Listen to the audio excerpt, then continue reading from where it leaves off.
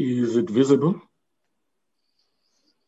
Yeah, I think yes, we can all see the agenda. Yeah, honorable members, this is the agenda that we are going to move with for today's meeting, which in the main will be consideration and adoption of budget vote reports, vote 23 and 26 respectively, and we will then be adopting outstanding minutes. With that being said, I wish to open this meeting officially and welcome all of you on behalf of the chair, who will then take over from me in 5 or so minutes. We'll then move to the second item, which is apologies. Brian, can you assist? Is there any apology that you have received? That is correct, yes. We have an apology from the General Olomisa, who's unable to attend due to other engagement. That is the only apology that we have for this meeting. Chairperson, I want to submit the apology of Mr. Thomas Walters. He has indicated to me just now that he is still tied up in another meeting. Okay, yeah, apologies are noted. Can we get a mover to grant them those apologies? I so move, Acting Chair Mafanya. Honorable Mafanya, seconder.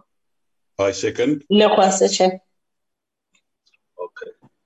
Thank you. There are 2 seconders, Honorable Mare and Honorable Khwase. We then move to the third item, which is the consideration and adoption of the budget vote reports. Who's going to lead us on this particular item? Good afternoon, members. It's Velazar van Rensburg. I'll be going through the DoD and Arms Corps report, and Peter will assist me in doing this report by going through the section on the Castle Control Board.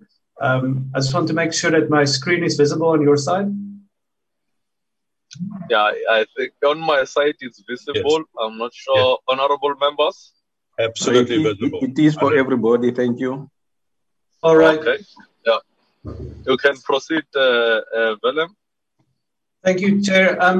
So what we're going to do today is just go through the draft report, and this report contains 3 sections. It's on the DoD, the CCB, and Arms Corps. And after that, Peter will do a second presentation on the separate report for the DMV. The reason why this is in this presentation is this all falls under vote 23 for defense. So in the interest of saving time, I will also just go very briefly or skip certain sections that members might be very familiar with. So this report, as I said, is structured to contain the 3 overviews.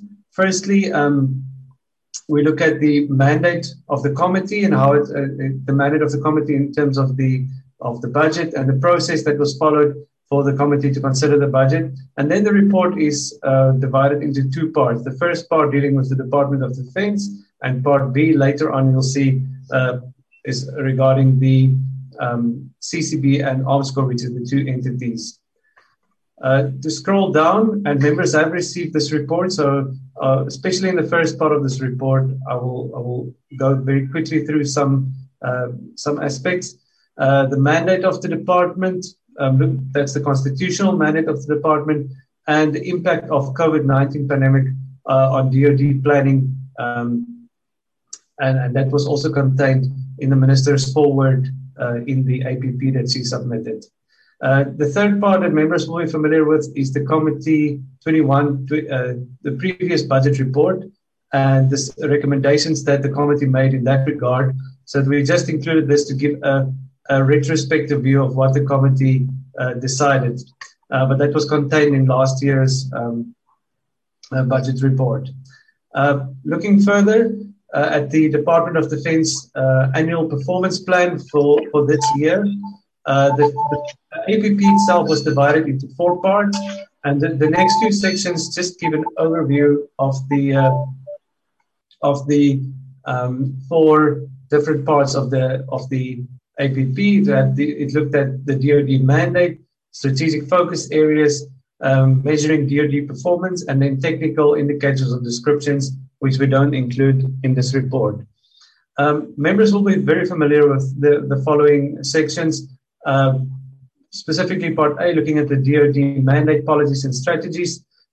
So I'm not going to go into detail with that. Suffice to say that it includes in the APP of the department, it includes the 5 milestones under the Defense Review 2015.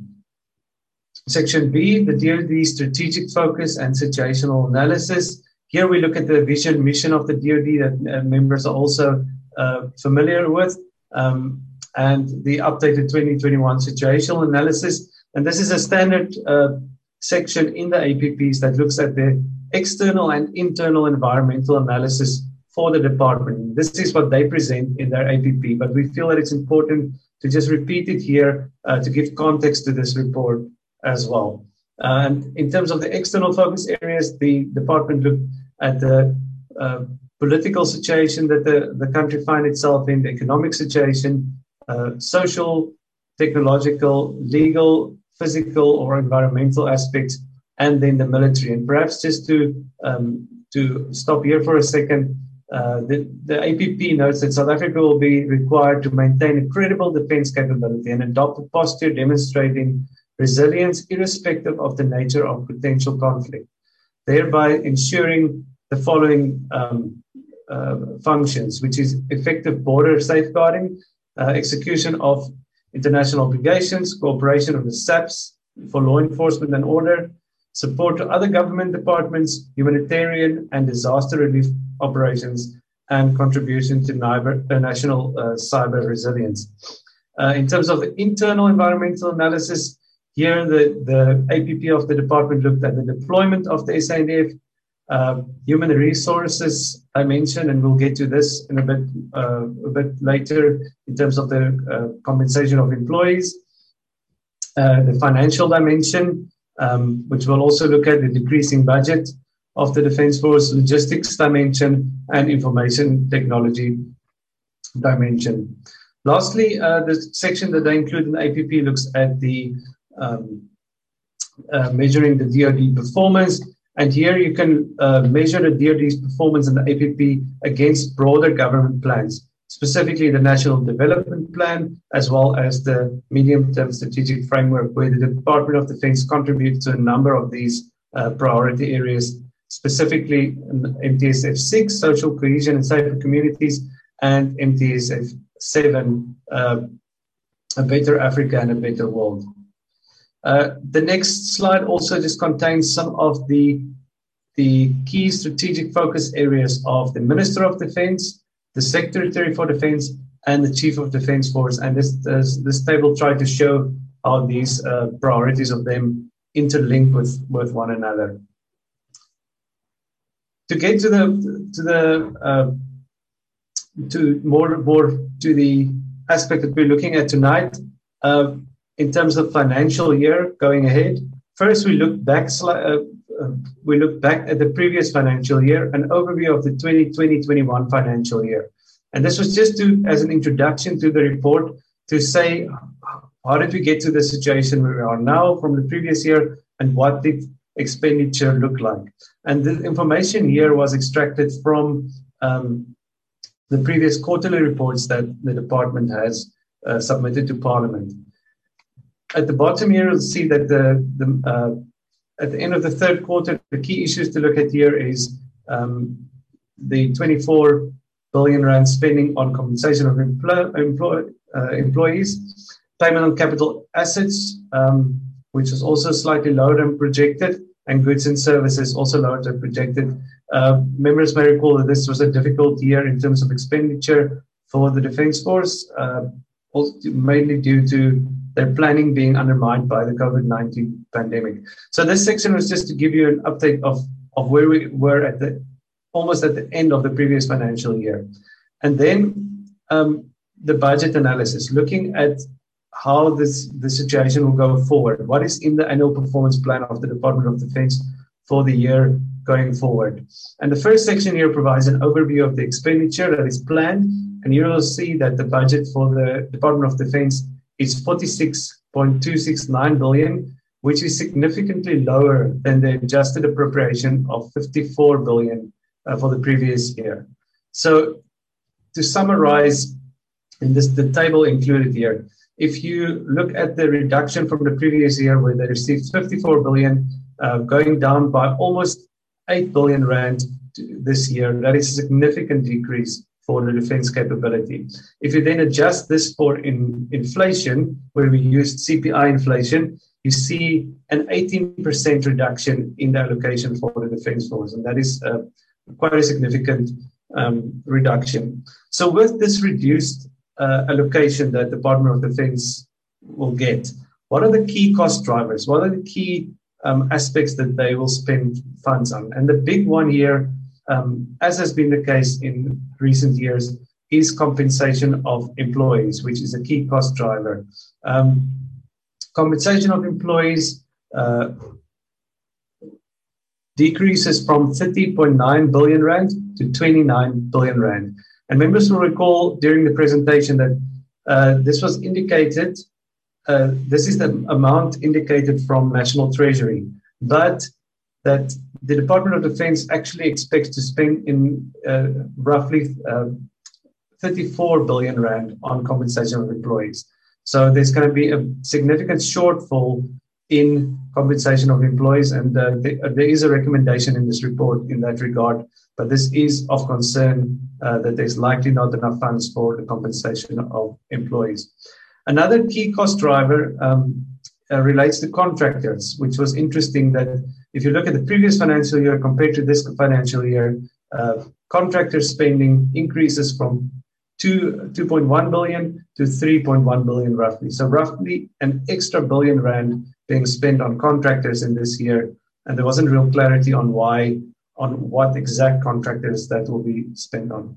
And the other part of the other broad part to look at, Chair and members, is the reduction in key economic classifications. So overall, there's been a reduction of nearly 8 billion rand for the Department of Defence. So where do we see this reduction taking place?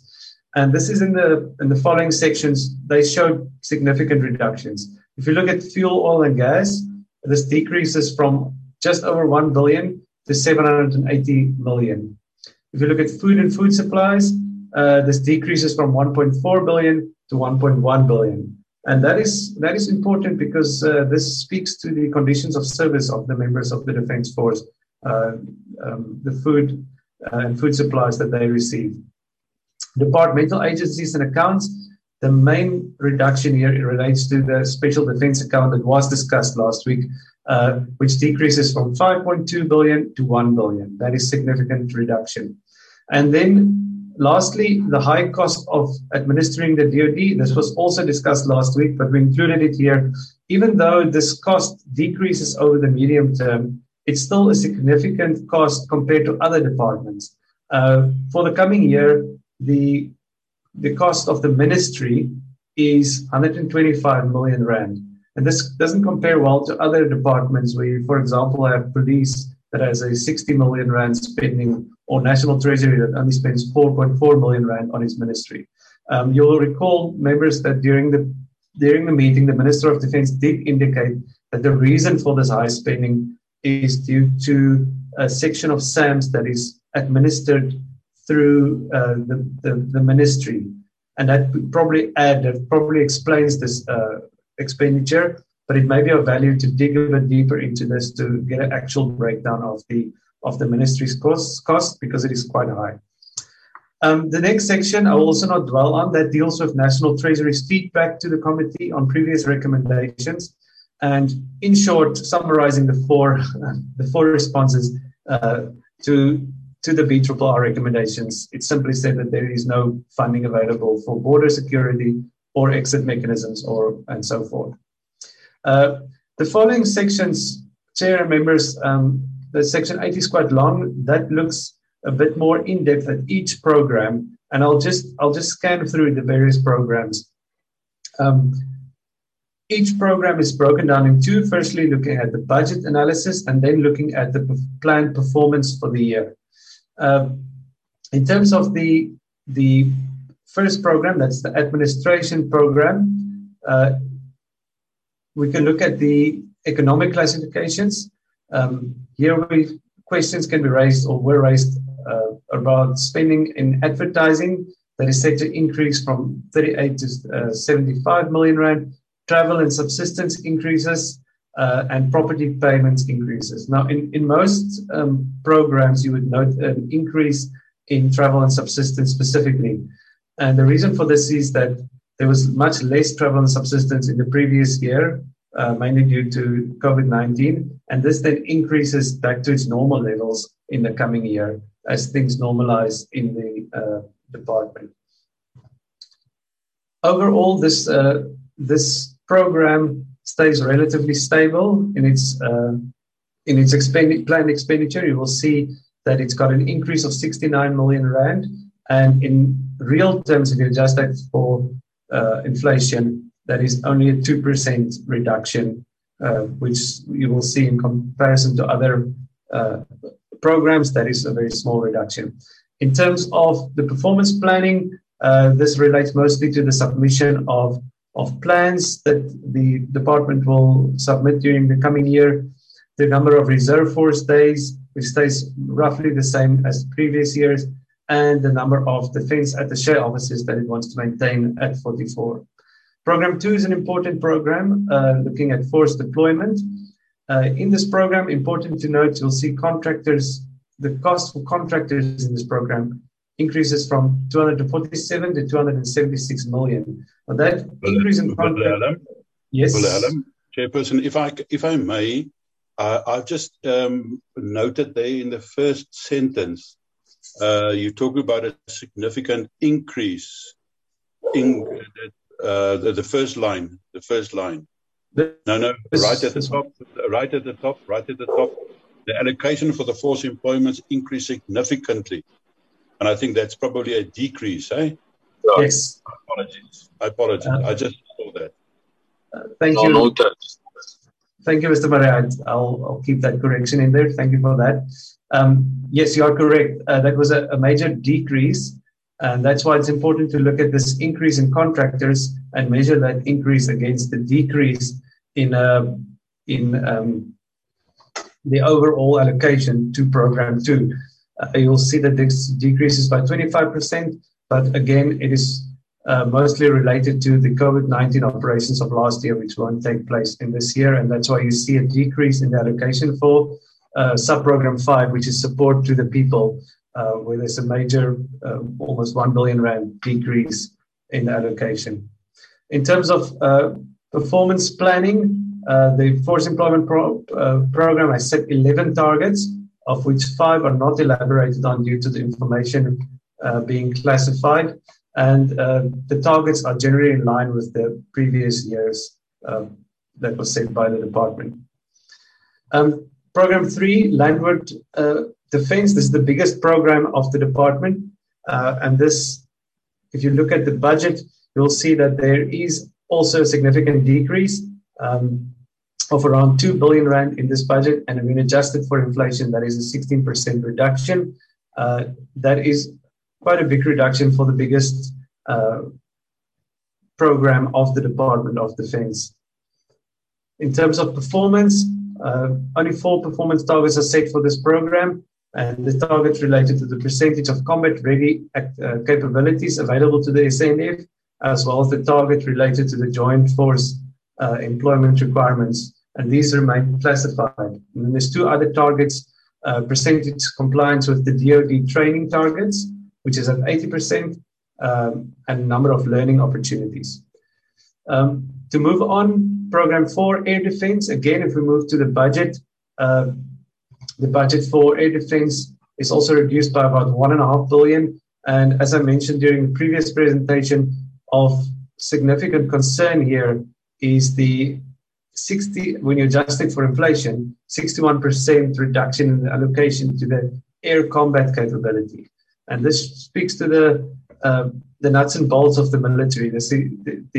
If you look at the air combat capability and the naval capabilities that we will get to, this is quite a significant reduction. Similarly, in terms of their performance planning, this remains the same, although some of the targets are classified. Also, if you look at the Maritime Defence Program, Program 5, again, there's a reduction of 680 million rand to their allocation. And the major loss here is in terms of the maritime combat capability that has, after inflation, a 30% reduction in its allocation. So if you view these two programs together, you see major reductions in air combat and maritime combat capabilities.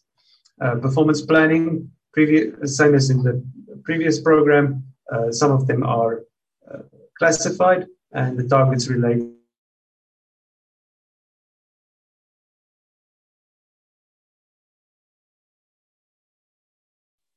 Well, Adam, you're gone now.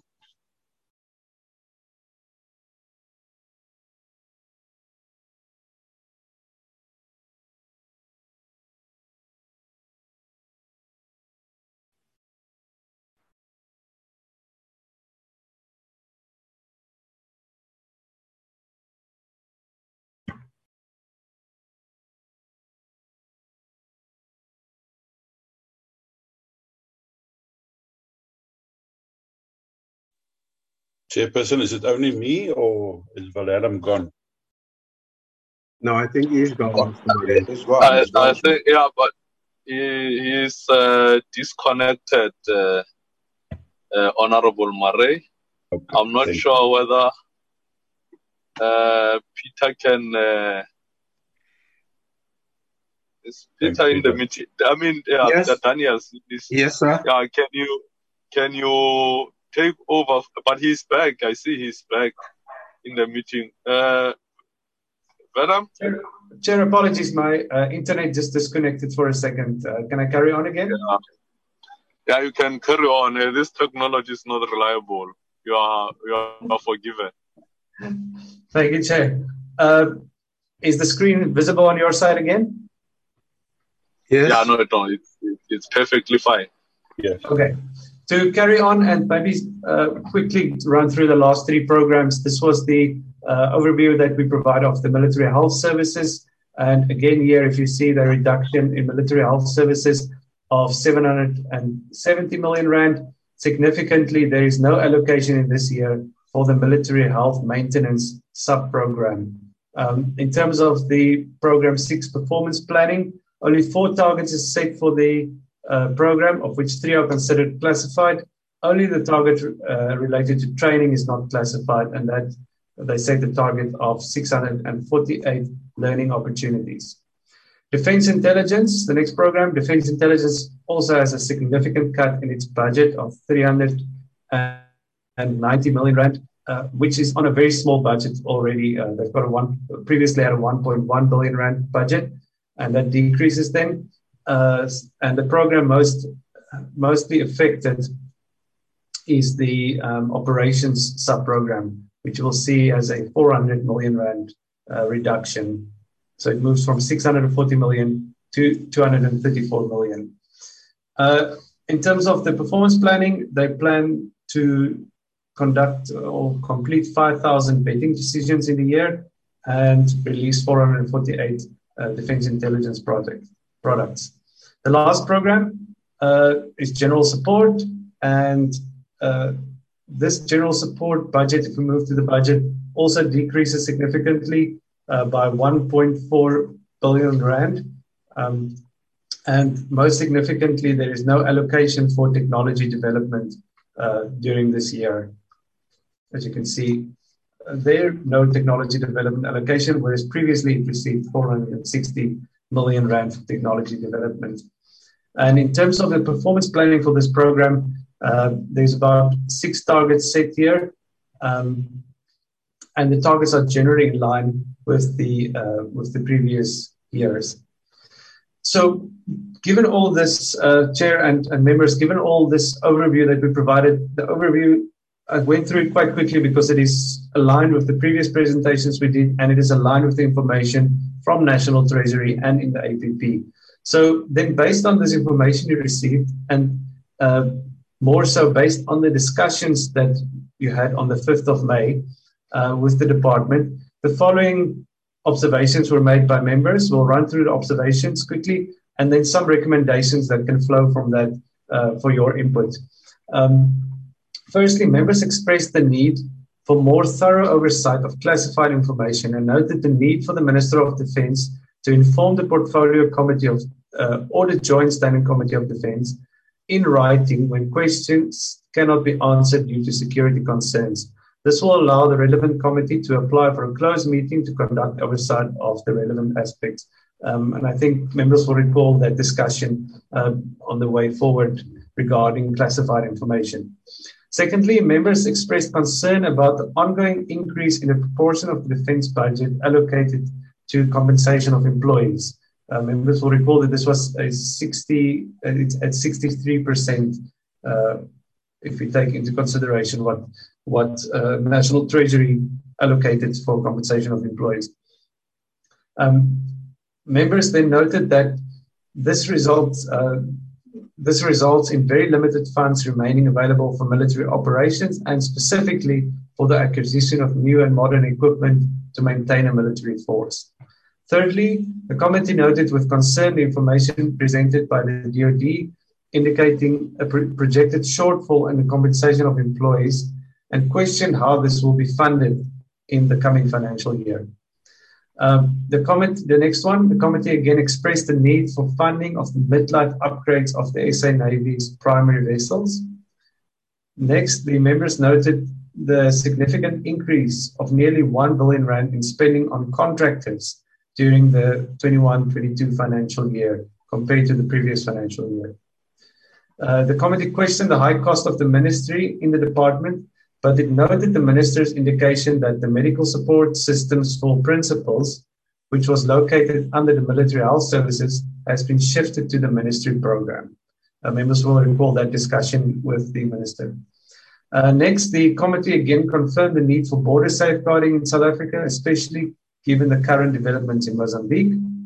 The committee affirmed its concerns around the funding for Project Hoefyster and noted the minister's indication that an engagement with cabinet is scheduled regarding the NEL and which may provide a direction on the future of the project. Members expressed concern around the major reduction in funding for fuel and the impact that this will have on flying hours and sea hours in the Air Force and the Navy respectively. I think Ms. Beekes still had a discussion with the department in that regard. And lastly, given the current fiscal constraints faced by the department, members expressed the need for discussions around the potential requirement for an alternative funding model to keep the SANDF afloat. And Chair, I think you raised that point. So based on these observations from members and these discussions that took place during that meeting, what are the recommendations that can flow from this for your input, members? Firstly, the Minister of Defence should indicate in writing to the Portfolio Committee or the Joint Standing Committee on Defence, whichever may be relevant, whenever a response to a written or verbal question cannot be divulged due to security reasons, in order for the committees to plan, schedule closed meetings to address such issues. Secondly, the DoD, and this will assist the committee going forward in its oversight mandate. The DoD should provide the committee with a written plan before 30 June 2021. This date, members included to make it possible for the committee to use the information in the next term.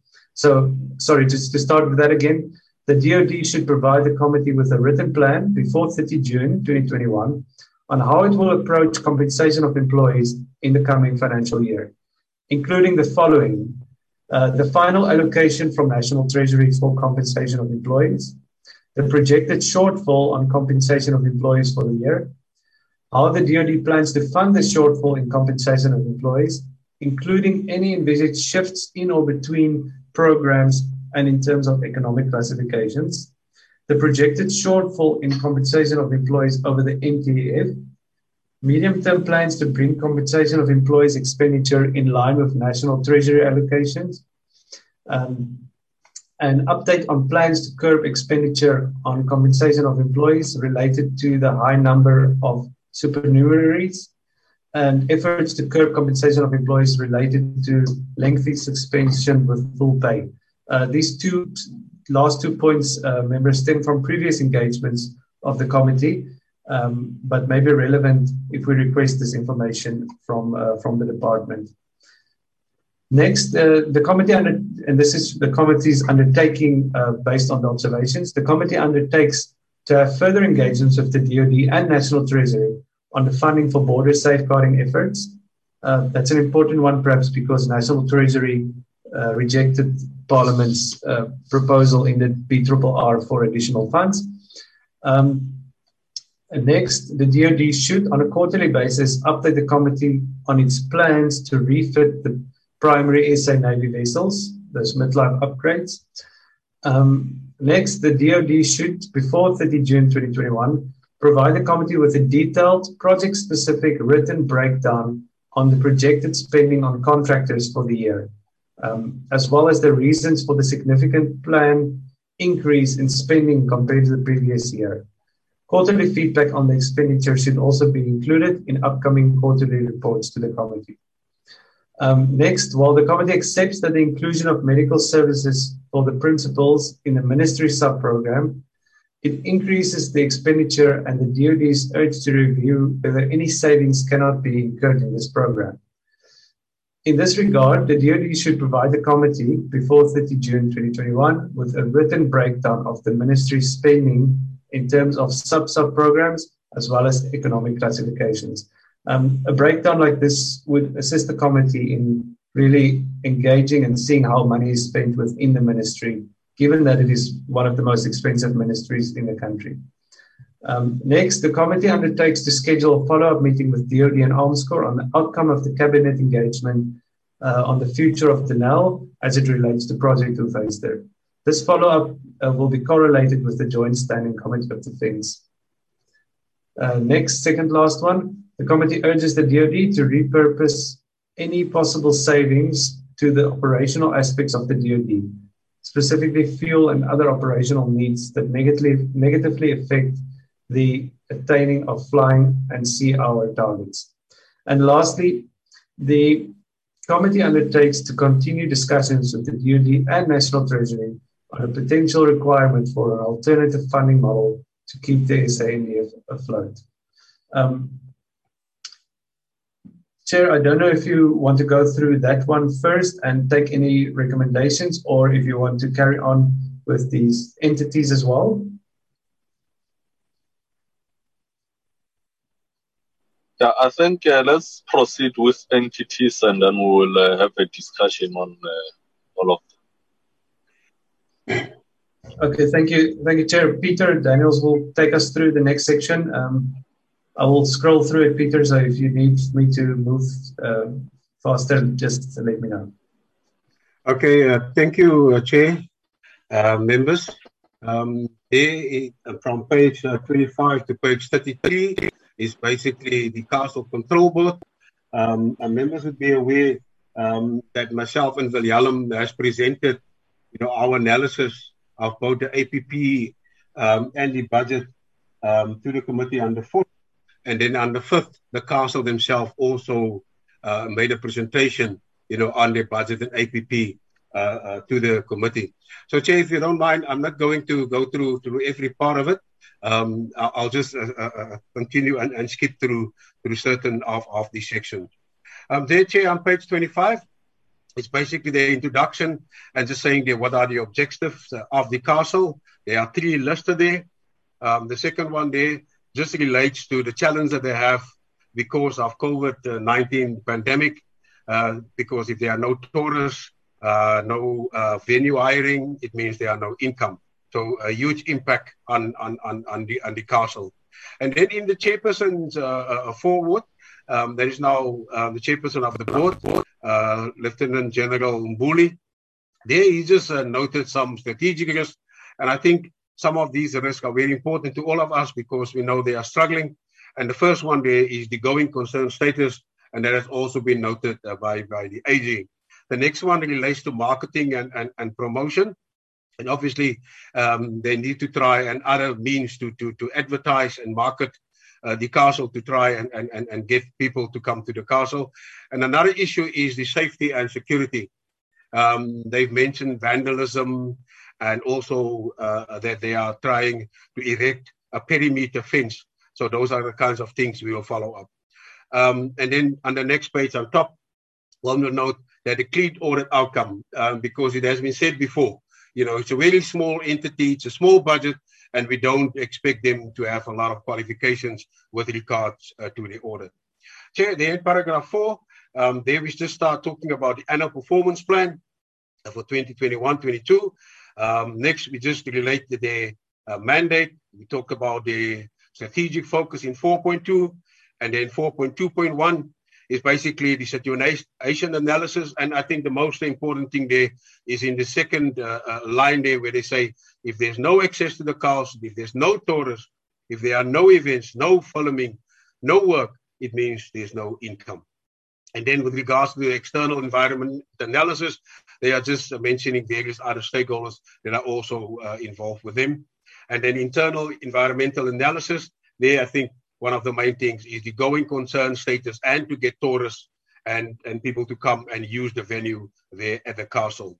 There on top of page 27, one of the challenges that they have is that other people are also, institutions are also using the castle, and they would like to operate the castle, the whole precinct, on their own. So there are challenges in that regard, but I think they are moving on that because they say they're going to speak to the board as well as the executive authority. So the next part, the 4.3, is just how they measure their performance. 4.31, they're measuring the outcome. There is listed the outcome indicators, the baseline, and the 5-year targets. And these are things here that we've discussed over the last 2 years. Last year, we discussed the strategic 5-year plan, and we are aware of what are some of those targets and indicators that they've indicated. If you look here at paragraph 5, there we just talk about their programs.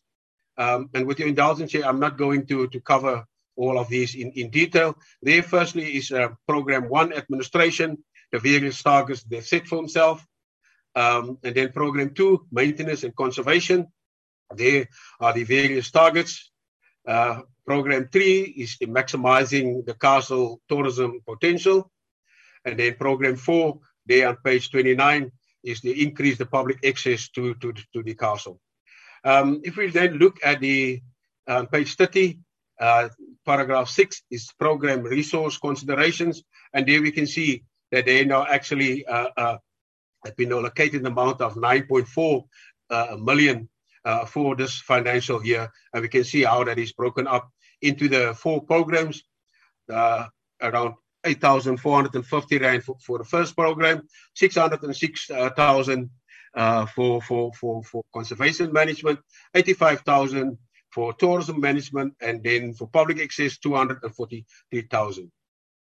Chair, there on the next part, we're just saying, you know, how these various programs actually increase or decrease. And there we note that the only program that actually increased with the allocation is administration with around 11.61% in real terms. The other programs all show a decrease.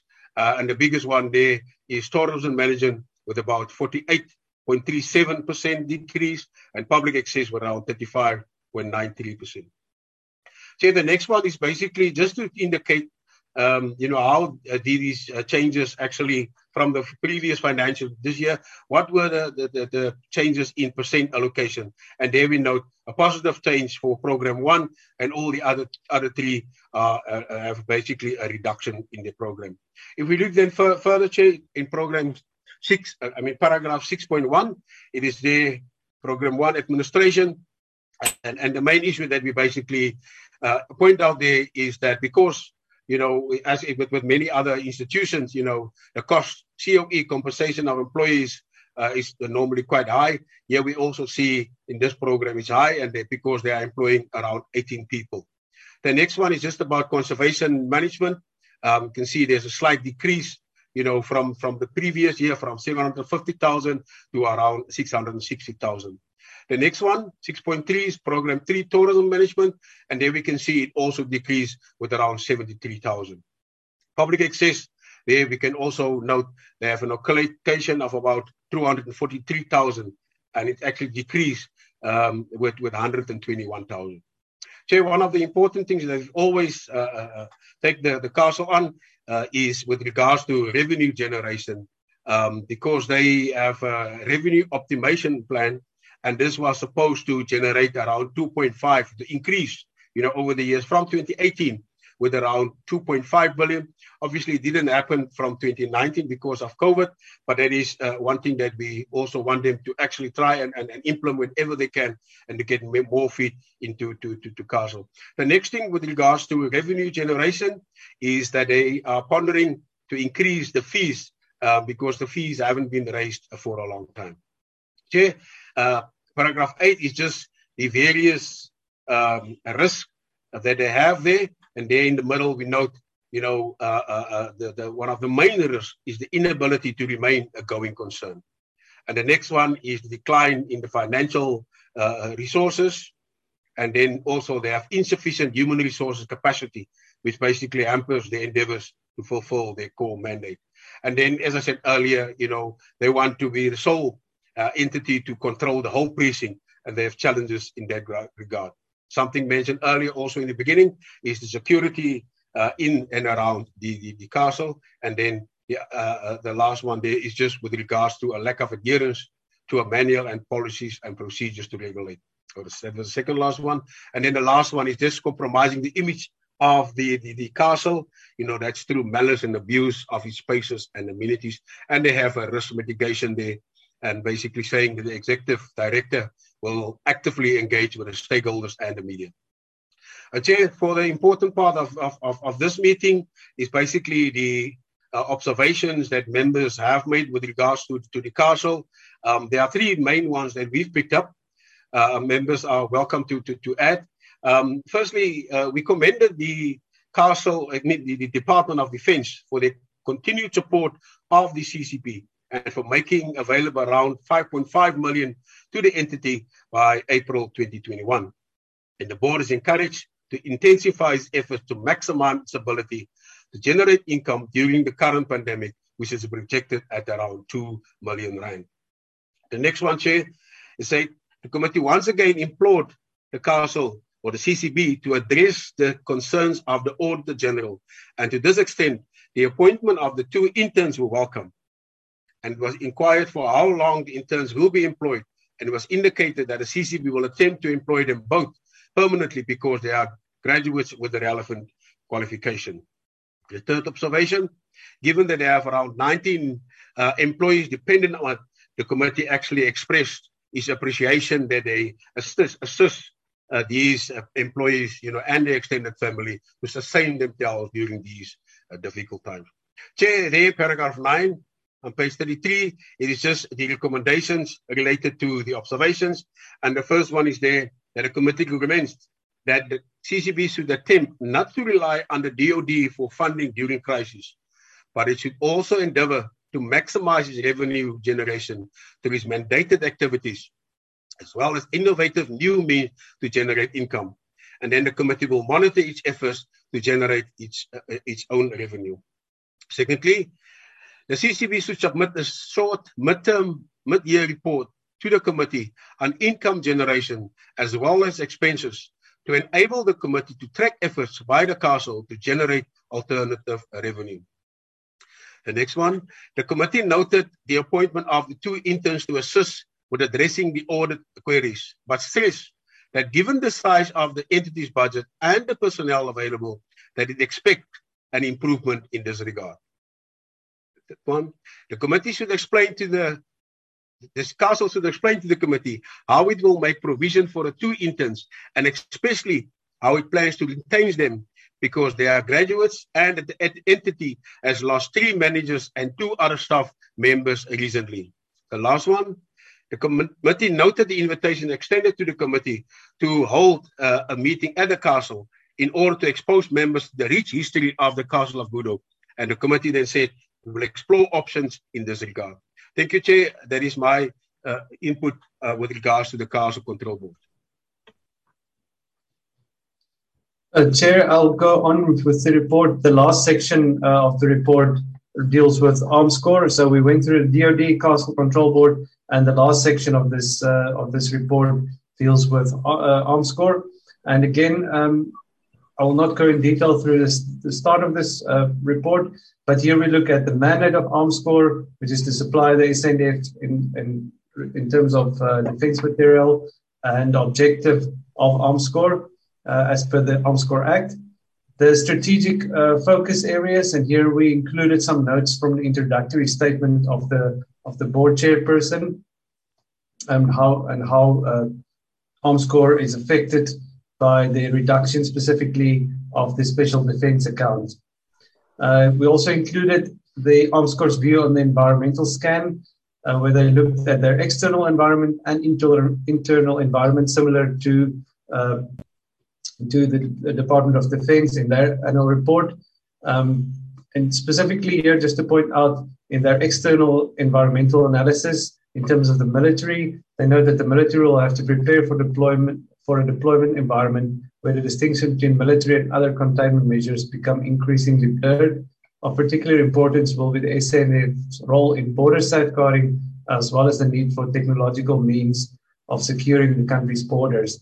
And if you see that focus, it is of concern that there is no allocation, for example, this year in the Department of Defense's budget for technology in one of the sub-programs, technology development, and also the reduction in the special defense account.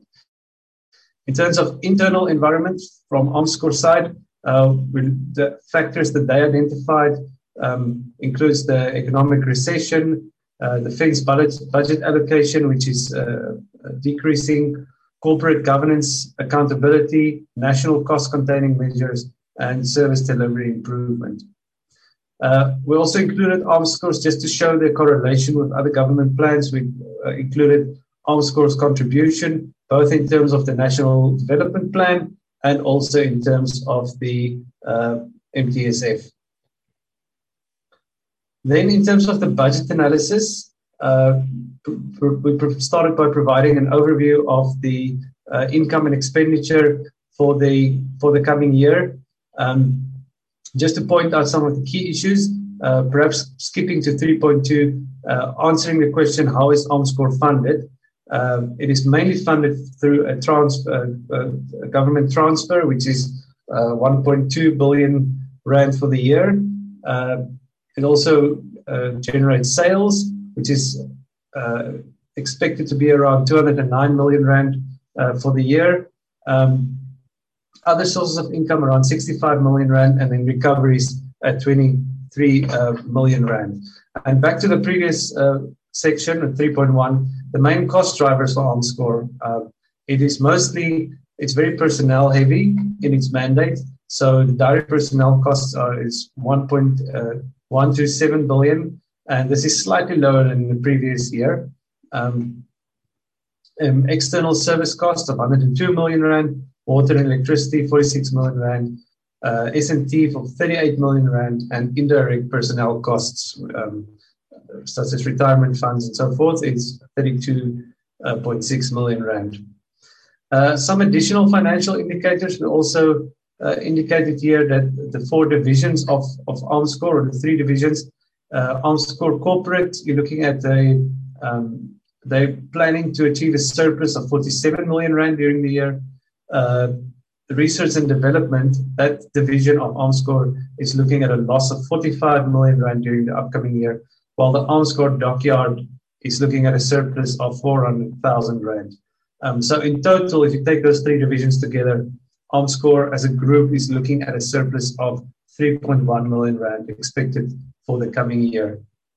On the next page, we just provided a quick breakdown of some of the key expenses that they will, key additional expenses they will focus on here. Aspects such as office equipment, computer equipment, office furniture, computer software, which is quite a significant expense, and buildings and infrastructure. These are just some of the aspects that they will spend money on in the coming year. Also, we included this table to show in correlation with the previous year. This is the information. It's a different perspective on the budget, but this is provided by National Treasury, and it breaks down the budget of Armscor, or the planned expenditure of Armscor according to specific sub-programs. And here you will see the biggest decrease is in terms of logistics support, where they expect to spend 150 million rand during the year instead of 200 million rand in the previous year. Other aspects that was focused on, or that is prominent in the corporate plan of Armscor, is the sweating of assets. Armscor planned to sweat assets as a means of raising funds, and previously they indicated that they have 4 properties that they wish to sweat in and around Pretoria and in the Northern Cape, but there wasn't specific further information on how they plan to do this. In terms of personnel, the personnel, total personnel of Armscor is expected to decrease slightly from around 1,600 to 1,500 in this year. And perhaps there's further information required as a recommendation in this regard as well about how this will be managed. Selected performance indicators. Here, Chair and members, we just included a list of the performance indicators for Armscor during the year. And interestingly enough, most of the performance indicators remain roughly the same as in the previous years. And this is something that the committee perhaps in future could look at, whether some of these targets don't need adjustment. In terms of strategic output, section 6.2, these costs were already touched on, but it is the targets in terms of strategic outcomes for the year. And here we already looked at revenue generation, cost management, an efficient and effective that should be delivery system, stakeholder management, and certain targets that were set in that regard as well. And as Peter said, getting to the important part for this meeting where members should make an input, the committee observations that we picked up during the engagement with Armscor. Firstly, members expressed significant concern around the decline of the NEL and the way in which this affects not only the SANDF but also Armscor. The committee was informed that there are ongoing engagements between Armscor and the NEL to assist the entity. Next, the committee noted with concern the delays in the finalization of Armscor audit of the NEL's intellectual property. The committee was informed that while significant progress has been made in the audit, delays are due to the fact that some personnel at the NEL are not present at work due to financial difficulties faced by the entity. Third, members expressed concern around the state of Silver Mine Naval Base and the impact this has on the SANDF's radar capability. The committee was informed that Armscor has a very capable radar division and assists the DoD in this regard, despite budget constraints.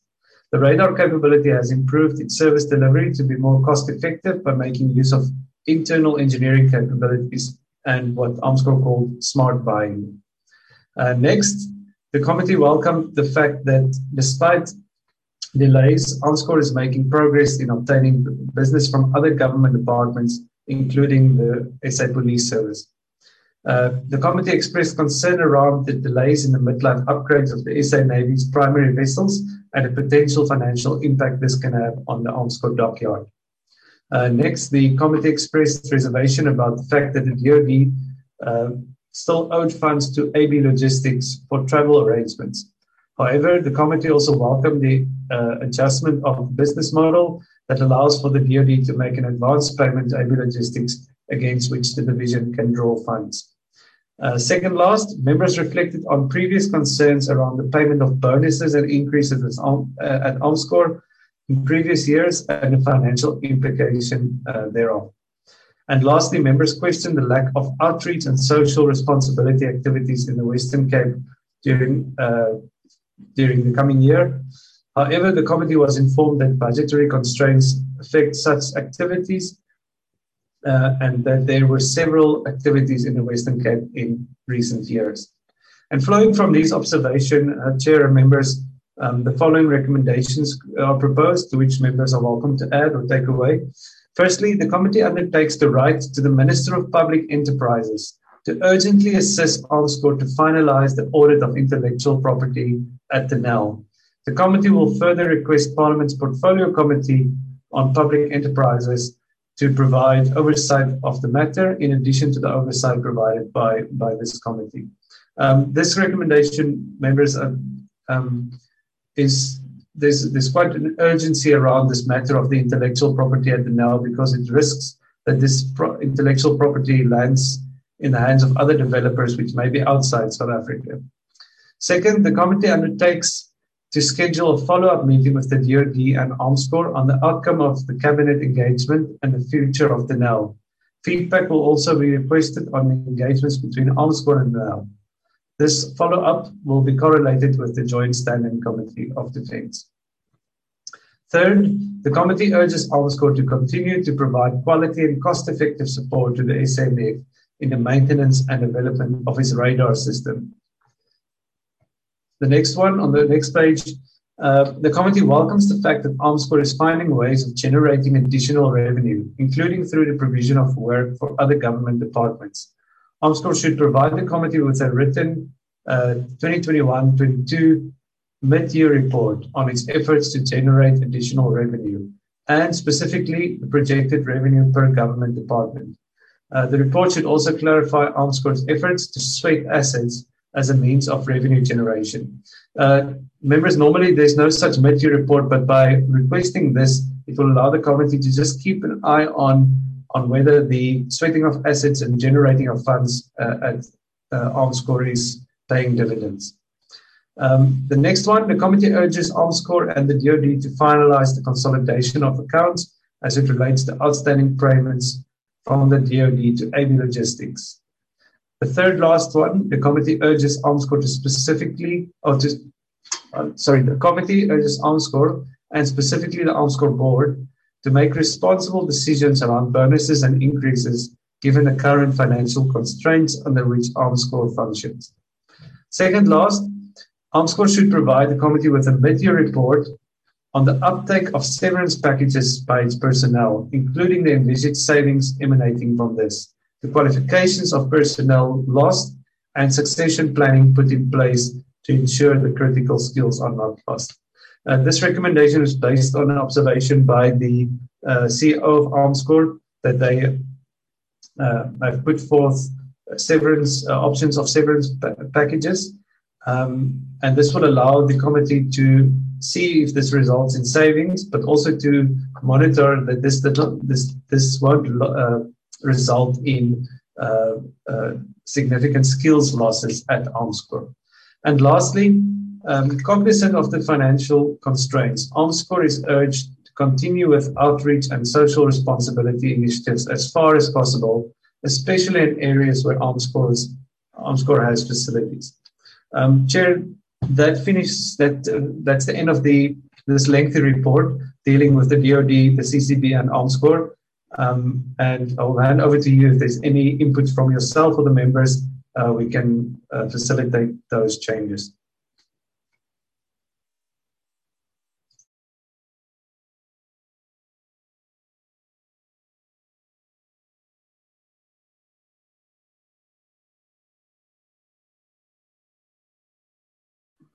Colleagues, no, thank you very much. I don't know what happened to Honorable Mutle. Honorable Mutle, are you still on the platform?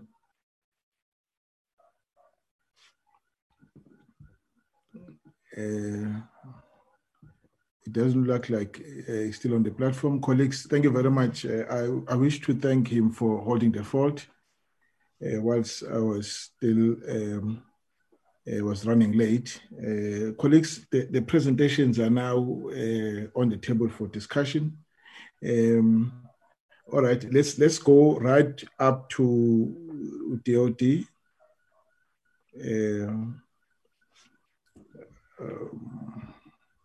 Let me just, in the meantime, I'm looking on the board to see who has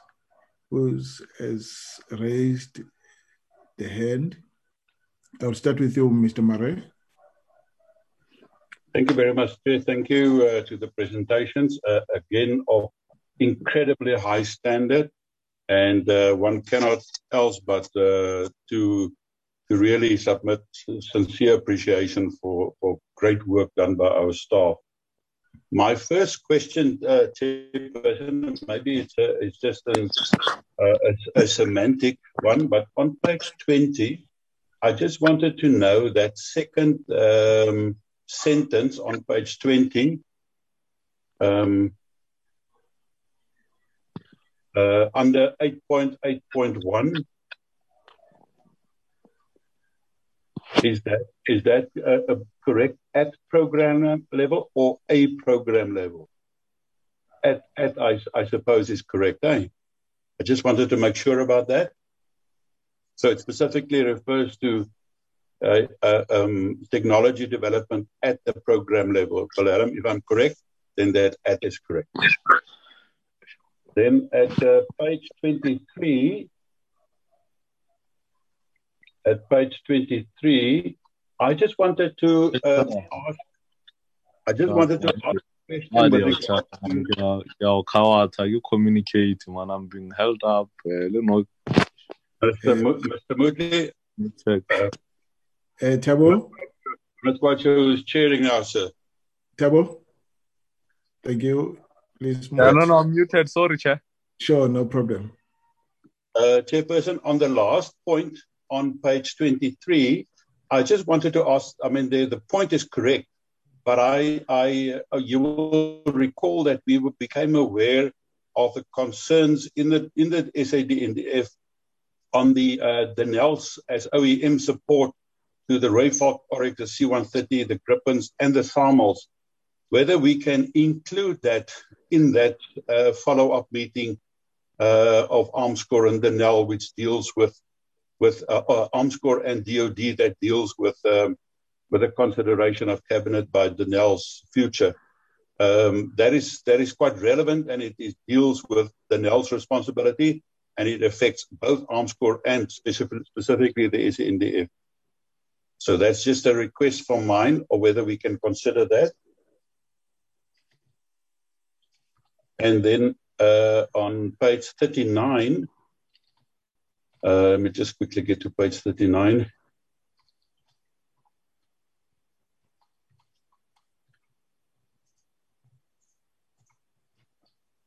On page 39, I just wanted to check with Wilhelm on that personnel information.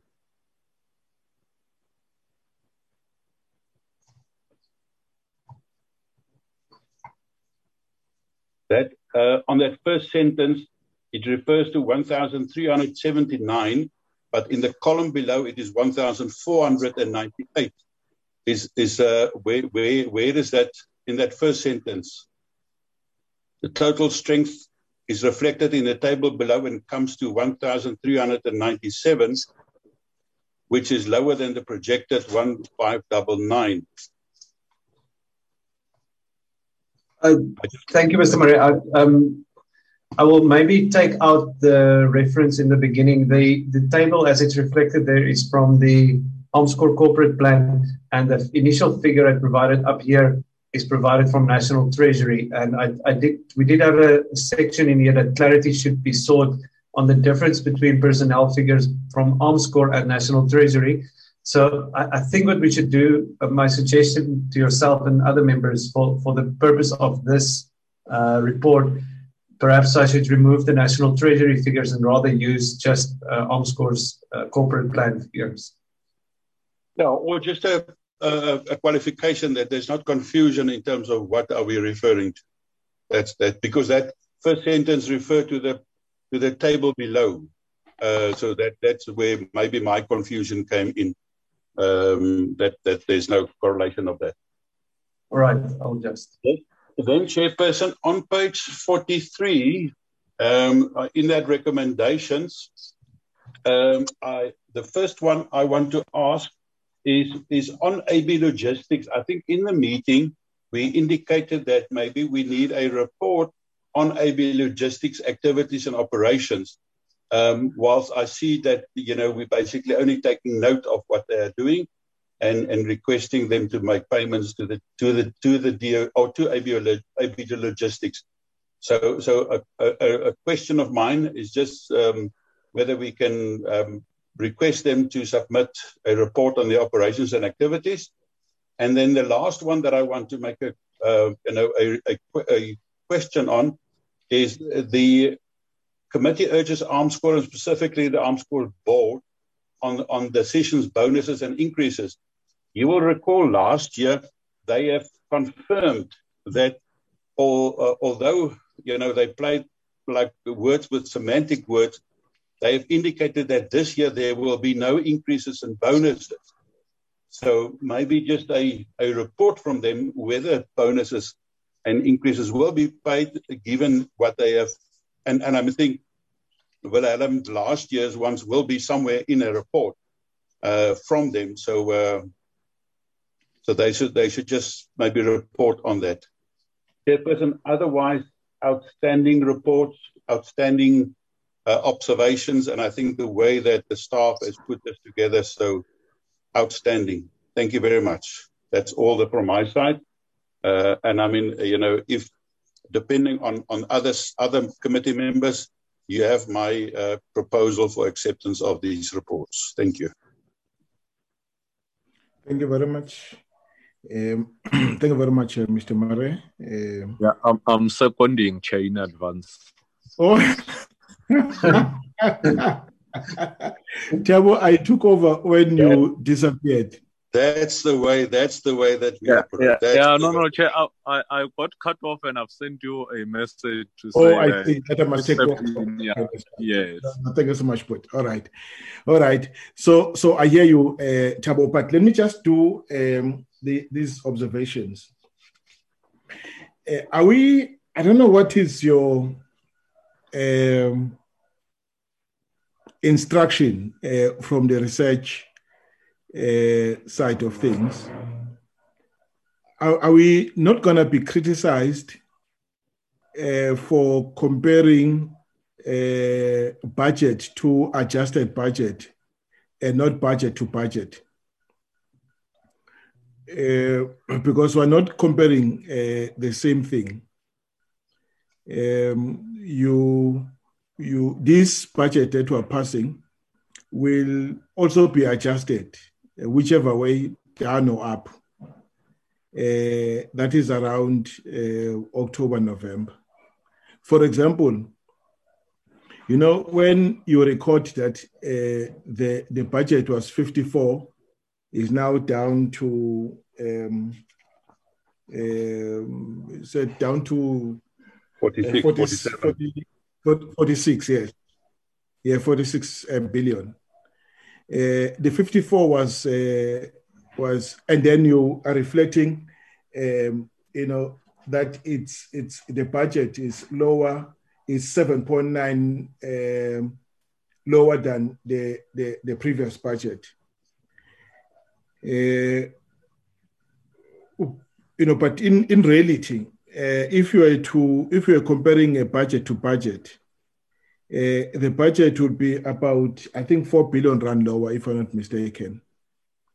And all the sub-programs that are reflecting significant decreases, yes, they will still be recording decreases, but they will not be as significant as they appear on the table. And they look significant when you are comparing the budget to adjusted budget. So in that way, it doesn't give us the it is not the picture a bit, unless you had the two figures. And that when you compare budget to budget, it gives you this. But if you compare adjusted, the current budget to adjusted, then this is the outcome. Jefferson, can I make a suggestion in that regard with your indulgence? Yeah.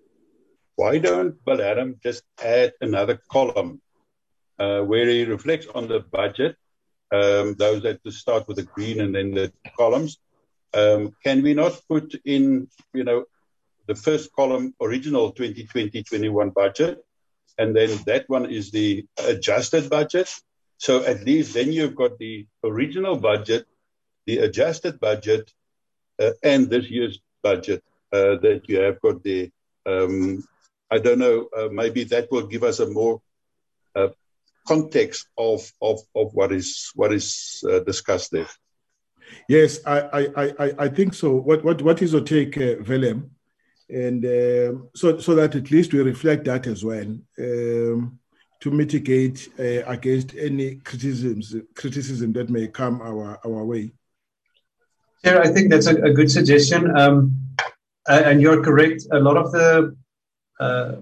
the decreases, the adjustment mid-year last year was a lot due to COVID and the response of the Defence Force. So I did indicate in some cases that the decreases or increases would see a return to normal spending levels almost. But I think it's a relevant proposal from Mr. Marais. I will include those columns there in in every program and sub-program. And then I think I will also just add a little sentence somewhere in the beginning to qualify the data and how the data is used. Thank you very much. And then the next point relates to the ministerial budget, and that you have correctly captured it, that it shows a significant increase. You see, and that we would need a report by 30th June, giving us a breakdown on how this budget will be spent. You see, the problem is that, and you see this budget, the way I understood the presentation by the minister, was that it is what you call this is it's demand driven.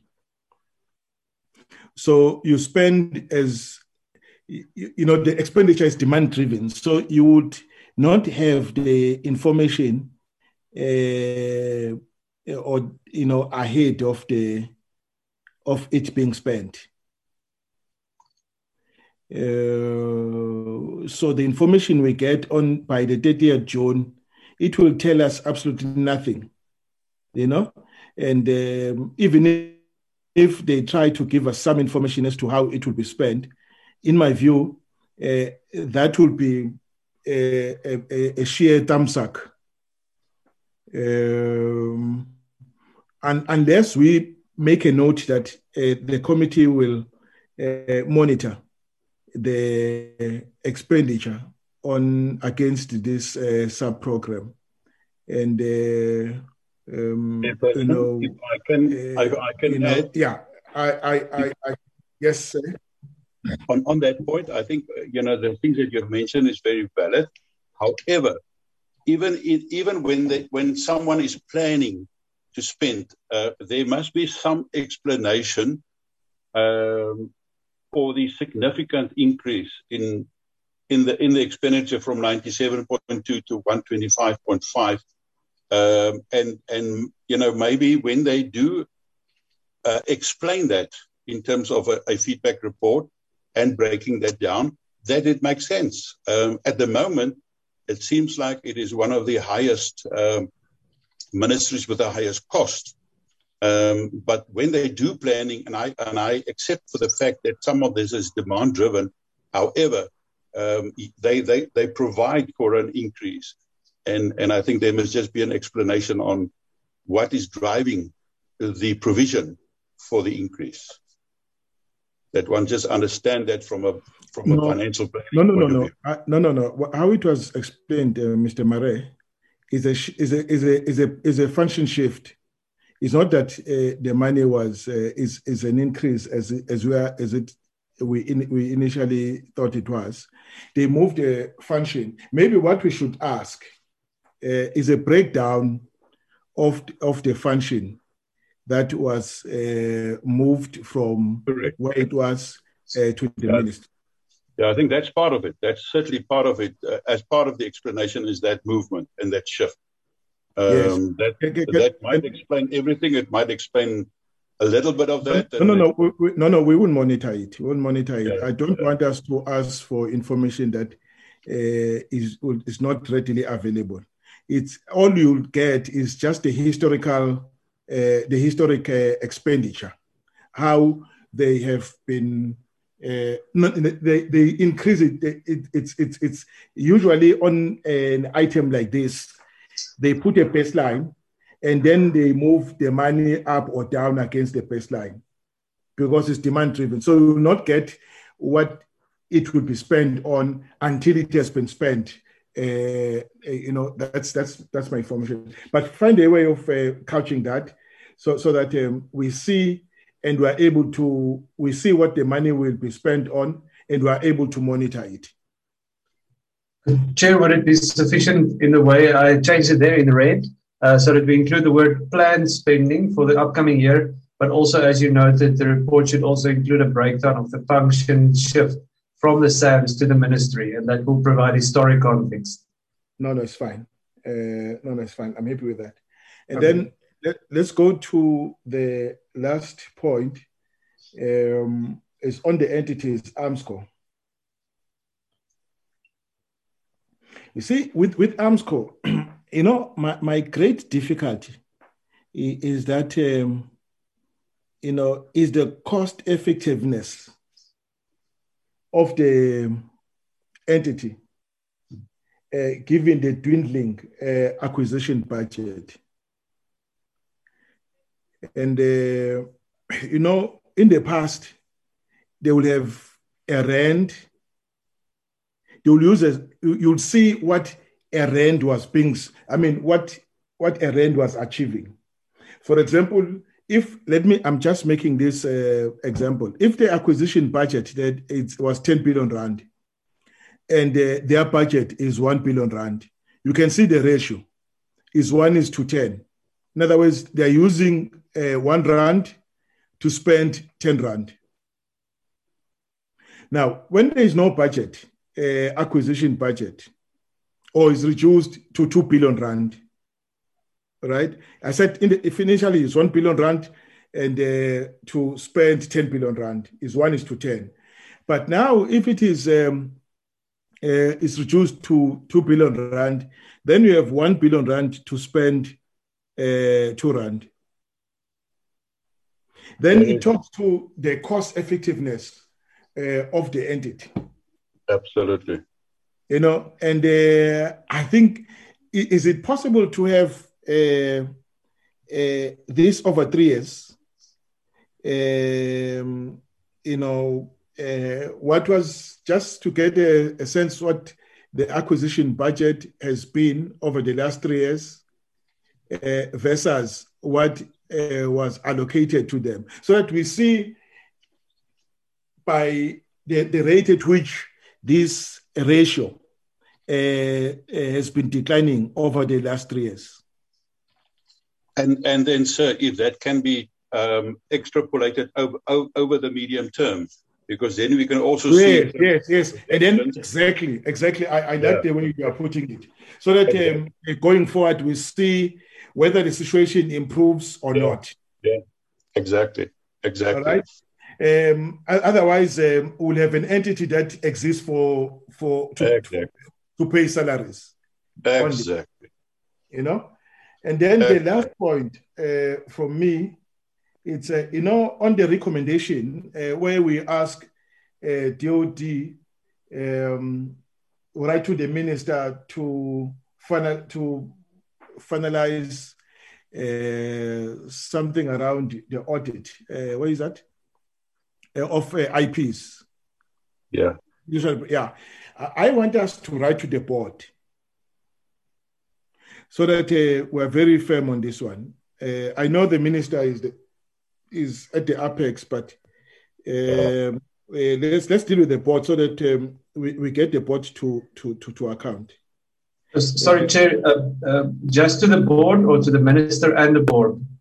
Let's do it to the board. I don't know. And the board now is an accounting. Remember, the board is an accounting authority. Yes. Is this Denel or Armscor board? Who are we asking? The problem, Chair, is the way I understood it was with Denel. The Armscor is very intent on finalizing this audit, but the problem is that Denel itself. So the way it's structured here is to get Denel to get their house in order to assist Armscor, basically. Chairperson, you will recall where Wilhelm mentioned the observations where Armscor has reported that they are finding it difficult because staff is not at the NEL due to the financial constraints and the inabilities to pay salaries. That there are no NEL staff to assist them to do the proper IP audit. So obviously, we're working with Armscor, but the NEL's board will have to take responsibility and make sure that Armscor can get access. Okay, so actually putting this on the door of the board of Denel, on the doorsteps of Denel board. Yes, Chair. I think that. Are you fine with that? All right. So we'll write to the board and ask them to intervene. Yes, sir. Just keep in mind the shareholder of the NEL board, and that is Department of Public Enterprises on behalf of government. Yes, but in this case, let's address it to the board. It's only when we hit the wall that we'll write to the shareholder. I support that. Support that. All right, colleagues, I think with all these amendments, let me just check who else wanted to have a say. Mr. Mare has moved and Mutle supported. Any objection? Going on. Thank you very much for a wonderful job. I share the words of comment. No, man, I'm looking for the right word. I share the sentiments expressed by Mr. Mare on the quality of the work you two placed on the table. Thank you very much. Now, let's quickly go to what DMV.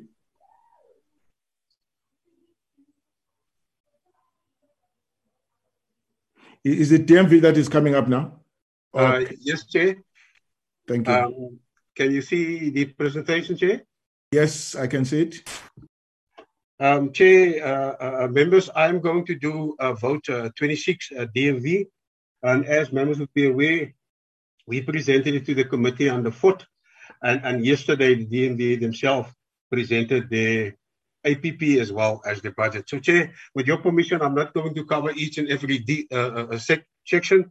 I'll just go briefly through them and then try focus on the observations and the recommendation.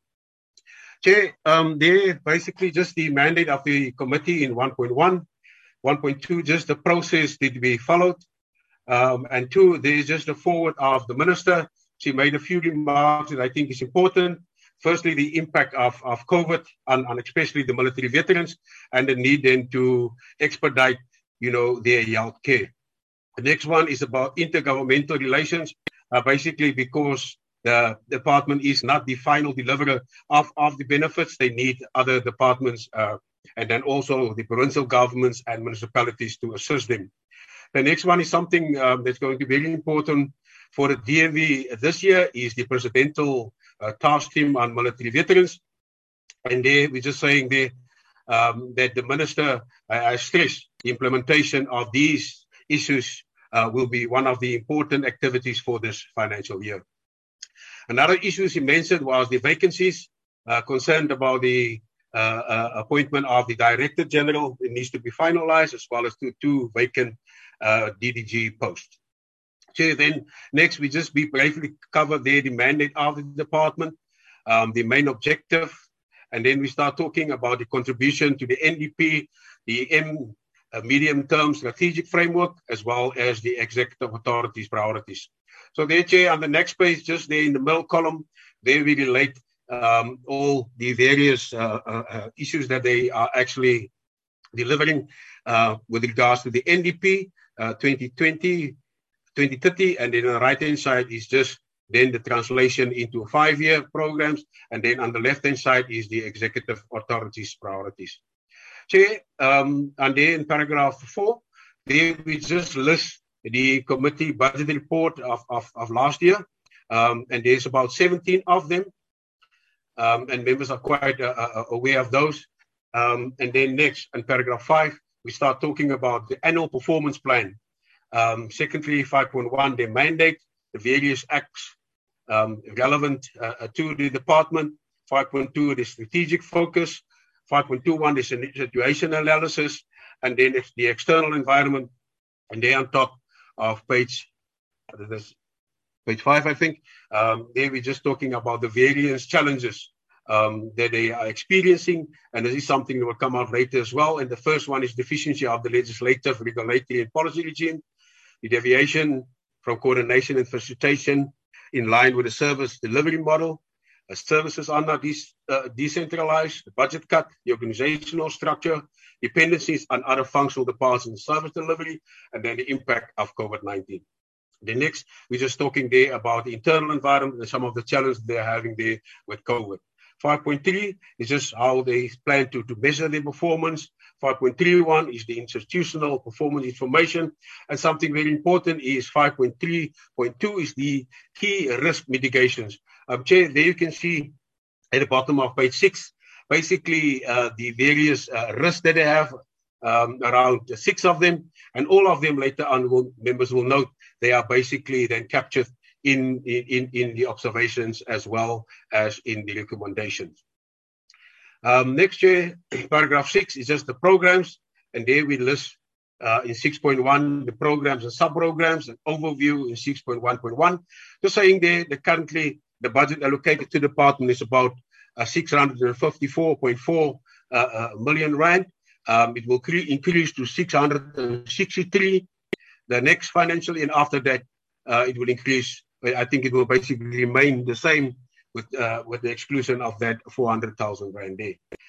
Chair, next, just to indicate briefly how the budget is actually split up between the 3 main programs, and they will note that the program 2, which is the main service delivery program, it's basically responsible for Peter, sir, you'll also need to do the same. Yes, sir. Yeah, to have a column. Extra column. Yes, an extra column, because now it looks as though they received a hefty increase, when in actual fact they had to take a cut during adjustment. Yeah. I made mention of that, Chair, where we note that they about 137 million rand was taken from the budget. But Chair, I will do similar as Viljalom, include another column just to indicate how the budget, from the allocated budget last year. In other words, you say budget. Original budget, adjusted budget. Yes. And then you go, when you deal with 2021, you simply say original budget. Original budget. Yeah, so that it's clear when we make a comparison that is the original budget to original budget. Thank you, Chair. Sure. Chair, and then in the next column there, we basically just saying, how the various programs have either achieved an increase or decrease. And that is in real percent in the last column. There we note that the program 2 around 55.35%, the percentage change. Also, program 3 about 28%, and a decrease in program 1. There, Chair, as with the other 2 problems that follow, we'll just firstly list the various targets as was explained last night, and then we'll look at the budgetary allocation. 6.1.3 is program 2, the socio-economic support, its purpose and performance targets. There's the budget allocation. 6.1 form is just program 3, empowerment stakeholder. First, the performance targets, and then the budget allocation. And then, Chair, one of the issues that we are all concerned about is the human resources within the department. And I think that table speaks for itself, Chair. There we can see in 2021, they had about 144 permanent employees. That is down to around 128. Contract workers increased or decreased by 2, and the vacancies, there's a huge increase from around from 26 to 43, around 17 more vacancies. And we also make an observation around that. Interns also decreased from 28 to 14, and then we can see there in the last column this how the totals look. Chair, for an important part for this meeting is the observations that the committee has made. So the first one, Chair, is with regards to the presidential task team on military veterans. And one of the questions that was asked, whether this intervention is basically a carryover of the DMV's incompetence, because it seems as if they're going to replicate, the work of the DMV. And it says that although the response was that the intervention by the presidency was due to complaints from individual military veterans and veterans associations, this does not absolve the department of its responsibilities, and the minister still has to account for the department. So that is the first observation there on page 11. The second observation, it was observed that different responses regarding the existence, functionality, and staffing of provincial officers have been presented to the committee recently. While the department was instructed to submit a list with information on provincial officers by noon the next day, that is today, clarity was still sought on the location and functionality of all provincial officers.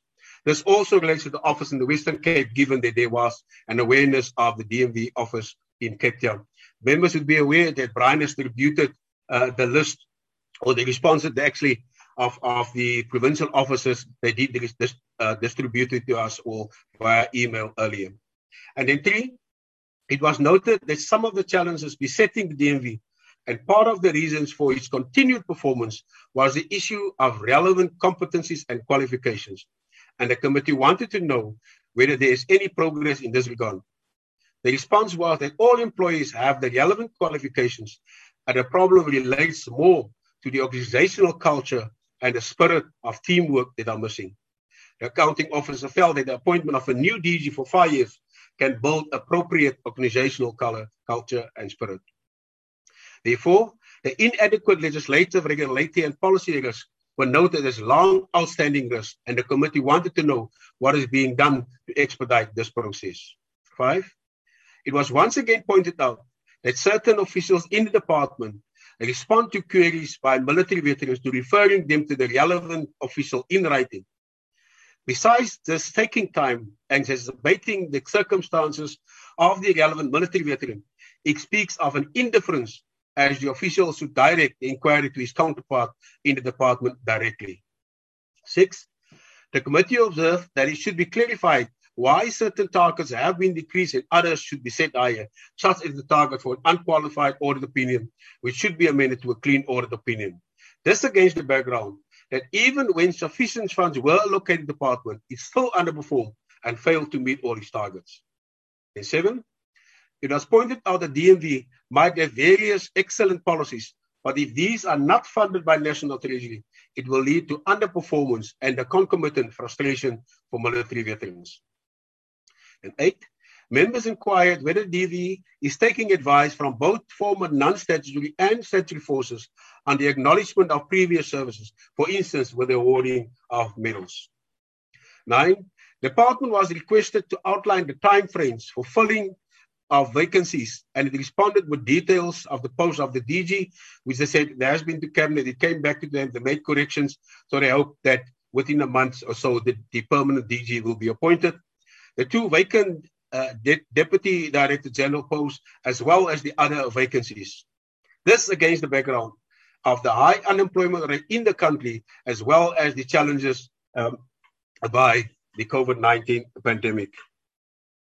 And then the last one there, the committee observed that the department often refers to the strengthening of relationships with sister departments, but have never provided specific information on how this will be achieved. And then the relevant recommendations to that is the first one there. The committee agreed that since it did not receive any official report under Presidential Task Team, the DMV should, at its next engagement with the committee, provide a detailed report on its interaction with the task team and what is exactly expected from the DMV.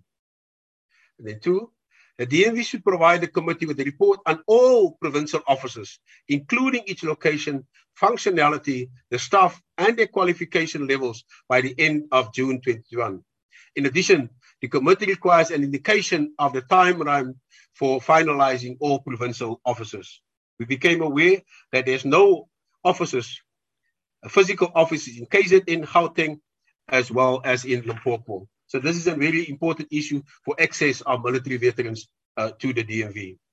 Then three, the committee agreed that the DMV should address the organizational culture and the lack of a spirit of teamwork, and going forward should on a regular basis provide progress in this regard, especially if the new DG is being appointed. And then four, it is recommended that the DMV should address the inadequate legislative and policy risk as a matter of urgency, as it is central to addressing various other challenges to effectively deliver benefits to military veterans and their dependents. And then five, the committee recommends that the department should provide it with the names, title, and contact details of all senior officials in order to allow members to direct their queries from military veterans to the relevant section branch speedily. It was also recommended that the DMV should provide the committee with a report on how the targets were determined, the specific reasons for the adjustments, and specifically whether these were adjusted in line with the allocated budget for 2021 financial year by the end of June 2021. And then seven, the department was encouraged to state upfront whether the various policies are appropriately funded by National Treaty. Otherwise, it will defeat the purpose if these are not funded or are being underfunded. And next, the department should in writing provide the committee with time frame for filling all vacancies, as well as whether it intends to acknowledge previous service from both former non-statutory forces and statutory force members.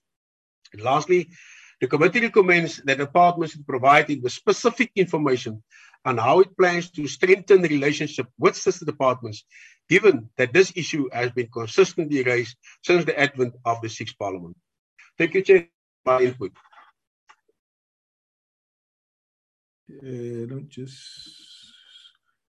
Okay, comments. Let me start.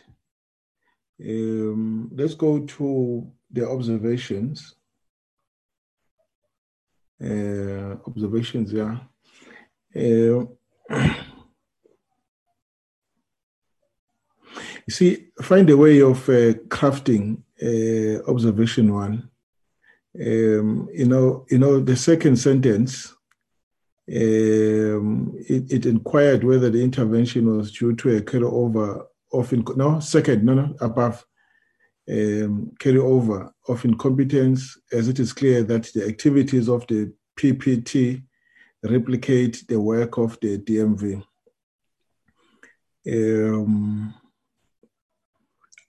We don't have the information as yet until the PTT appears before us.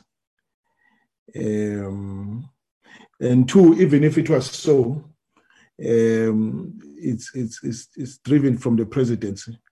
It would be care limiting for me to say that. Find a better formulation. Do you get the point there, Peter? Yes, Jay. I've got it.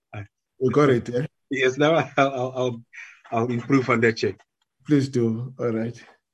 Again, then the second point. Chairperson, Peter can always use that, things like there's a perception that this is the case.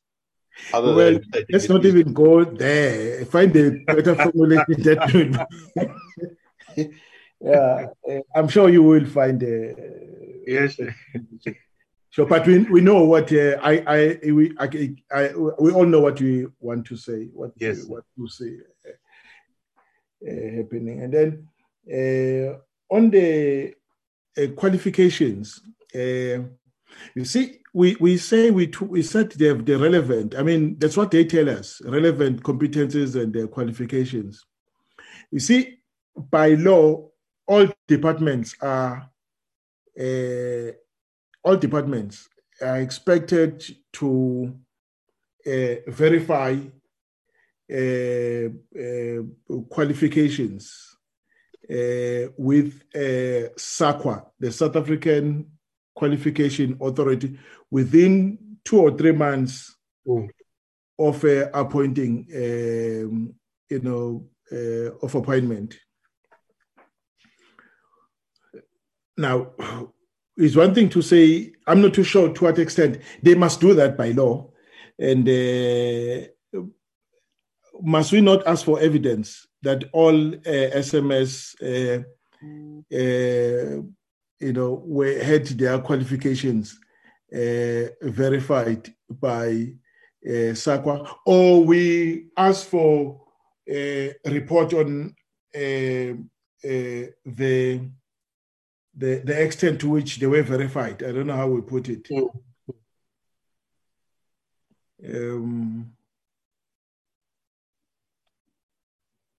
Maybe whether all the SMS qualifications of SMS members were in fact verified with SAQA. Something along those lines.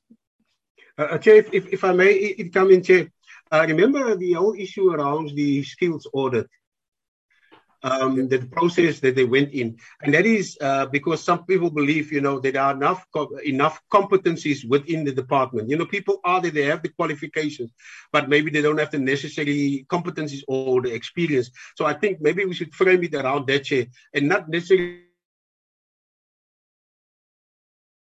that gap of experience and competencies has been addressed. Because remember, Chair, they were saying they were going to send people for training and reskilling and things like that.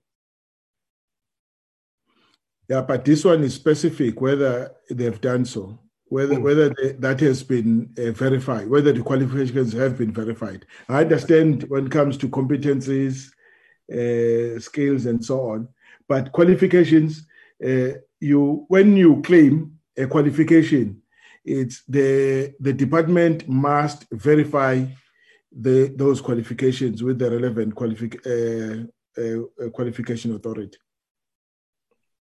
Okay, got it, Chair. You got it. Yeah. I want us to monitor that so that we don't take the claims, but we ask them to,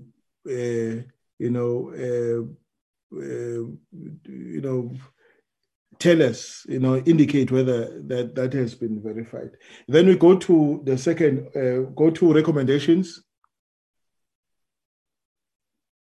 Recommendations 1, the top one. The committee agreed that since it doesn't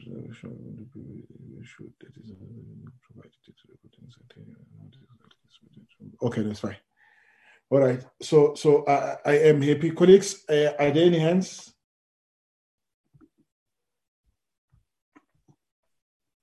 It doesn't look like there is any hand. Maliake. Oh, yes, I do see you, sir. Yeah. Chairperson, I think the presentation is reflecting what we requested to be in a report yesterday. But I think one must appreciate the way they've tried to put all our contribution. But Chairperson, I don't know whether it will be much when it comes to the issue of location of provincial offices, because now it says there they must give us the location, sort of like where to find them. But there's nothing that says of the physical address, because if you say in East London, it's just East London. But if you want to refer a person, say you go, the offices are on street number so and so. I don't know, Chairperson, whether it would be too much if we include that they must also, I mean, when they give us, I mean, the information with regard to those offices, they also provide the physical address so that it will be easy to refer all the military veterans. I'm just checking, Chairperson, if that can help. Yes, let me just check with Peter. Peter said they've furnished us with this information, have they? Yes, Chair. Does it have physical addresses and all? Yes, Chair. Okay. Oh, okay, that's fine. Okay, this is the information. Let me just look at it. Just go down. Where are you now? I thought you were giving us the information.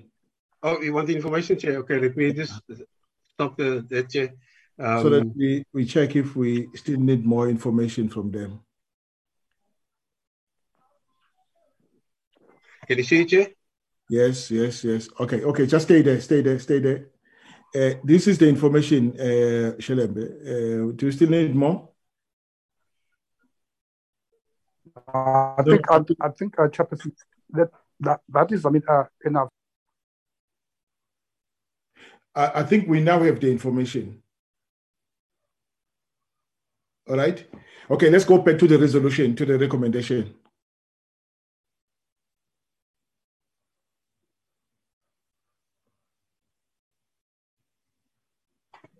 All right, Shelembe, what? Just look at the recommendation and then tell me if we still need to brush it up a bit.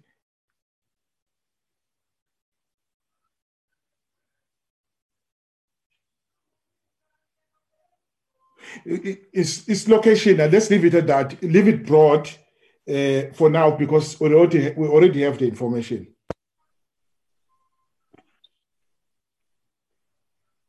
Okay. Shelembe, are you still with me? Yeah, no, I'm fine now. I'm fine. You are fine because we now have the information. Yeah. Okay, fine. All right. Any other thing, Shelembe? I'm sorry that I've interrupted you. Yeah, Chairperson, I don't know whether it is early because what I'm seeing here on our recommendation is that there are no time frames. I don't know how we're going to do it because these vacancies must be filled as a matter of urgency. They must come and tell us. But it's something that we say as a matter of urgency. I'm worried about the time frames, whether this cannot, be emphasized here. There's nothing, that says all vacancies, must be filled as a matter of urgency. What is a matter of urgency? There are no clear, time frames. I don't know how we're going to deal with that. Say maybe after 10 months. Now, how are you going to argue if, those vacancies have not been filled up? No, I think what we're asking, what we're saying here, Shelembe, we are, in fact, asking them to furnish us with the timeframes for filling these vacancies. And we'll then, if we think the time frame is not reasonable, we'll take it up with them there and then when they produce the information. And then I'm covered, Chairperson. Then I'm covered. Yeah, because it will be difficult for us to give them the time frame. Imagine when they started talking about the filling of the DG post since 2019. But you see, Chairperson, if you look at the issue of filling the vacancies of the DG, it's more than 3 years now or 4 years. Exactly. Yeah. All right. So you're happy with it, with us living this. We'll look at the timeframes that they produce in terms of its reasonableness. All right. Sure. Thank you, Chairperson. Any other comment? And Shelembe moves. Any seconder? I second, Chair. Ms. Becker seconds. Thank you very much. And I think once again we thank you for for this work, quality stuff.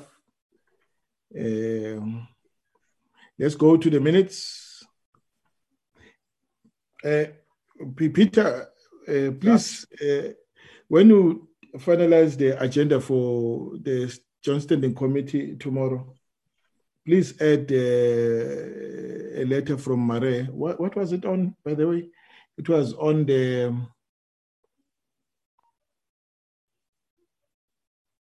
Okay, we'll talk about it. Please remind me about his letter. That must be on the agenda. Was that the letter on the proposed visits or oversight visits or study tours? No. The one that relates to South African Air Force. Oh, okay. Yeah. Or the that internal letter that came out exactly. About the NEL. And the request that you're making. Yeah. Yes. Okay. Thank you. Sorry, Chair. Yes. I thought that it was decided that those will be discussed in the closed session. Remember, there were three issues, Chair, that we said we would like to discuss with the minister in a closed session. And that was one of the issues with regards to the NEL and their support. You are correct. Okay.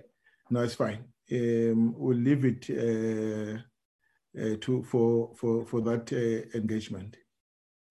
All right, thanks. Minutes, 5 May 2021. We're dealing with the DOD annual plan. Oh, it's just a recent one. Okay, just go down. This is the attendance register. Complete. Yeah, then these are the remarks by the minister. On page 2 were just for correction.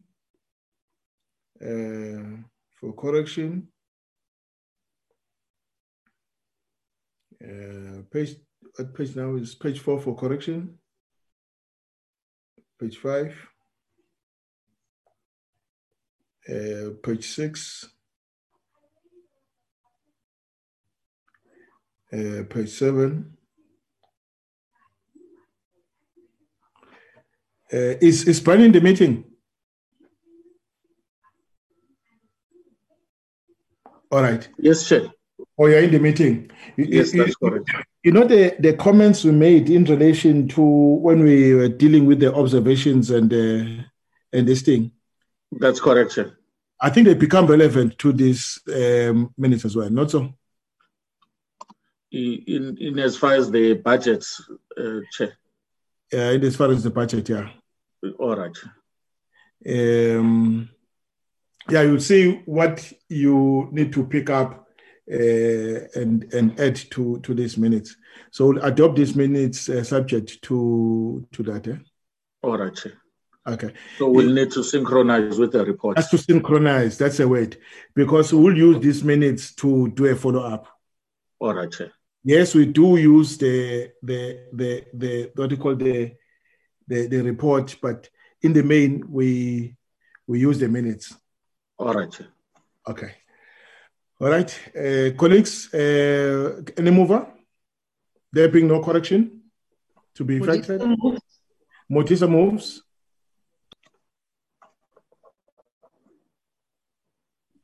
I will second, sir. I will second. Seconds. Thank you very much. Hey, Motisa. Wenzeni? Kodwa Shelembe ngenzeni? And then 4th May 2021. Okay, we're dealing with the adoption of our second term, our annual report, our strat plan, and the analysis of the budget. Okay, first page, attendance. Any correction? Second page. Third page. Fourth page.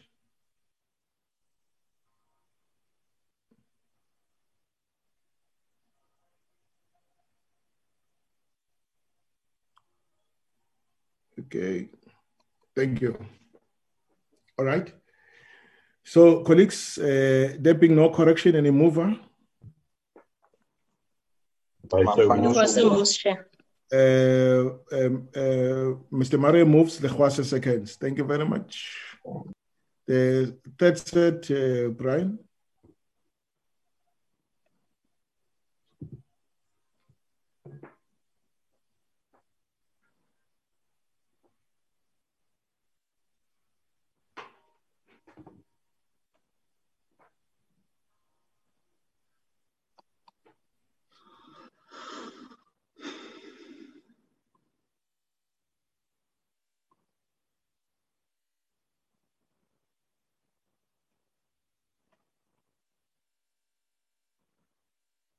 Chair, you are muted.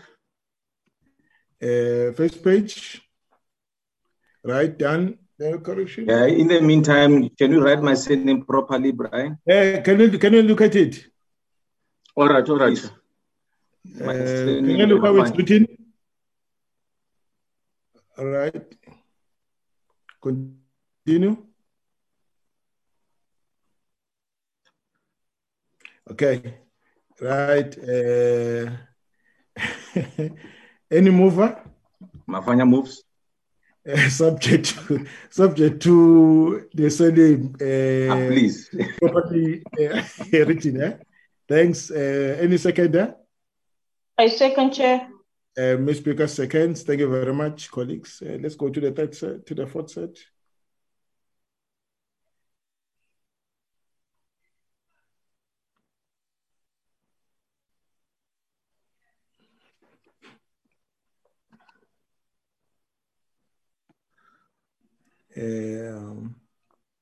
All right, that's the first page. Okay, go down.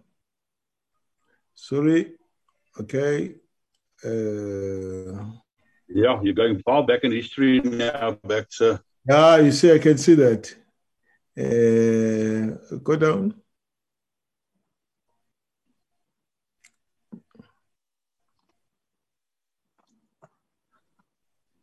This money is from the previous financial year, so is this still outstanding? Really? Yeah, I don't know. I don't know. Brian must then tell us how many minutes are still outstanding from here. Chair, this is the last one.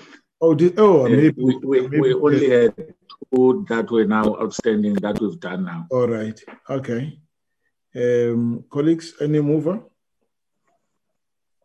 I so move. Mr. Murray moves. Seconded. Modisa second. Modisa seconds. Thank you very much. Any other? No, Chair, we are done. Are we at the end of the agenda? That is correct, Chair. Oh, okay. Colleagues, thank you very much for your time, and we're able to finish much earlier today. It's thanks to the support team for putting quality work on the table. With those, thank you very much, colleagues. I just wanted to support you in that.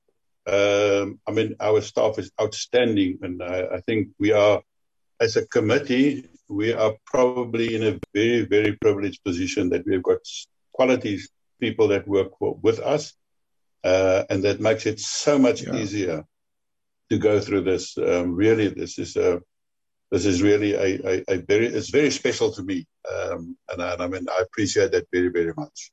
Thank you very much. I associate myself with that. I'm sure the committee as well.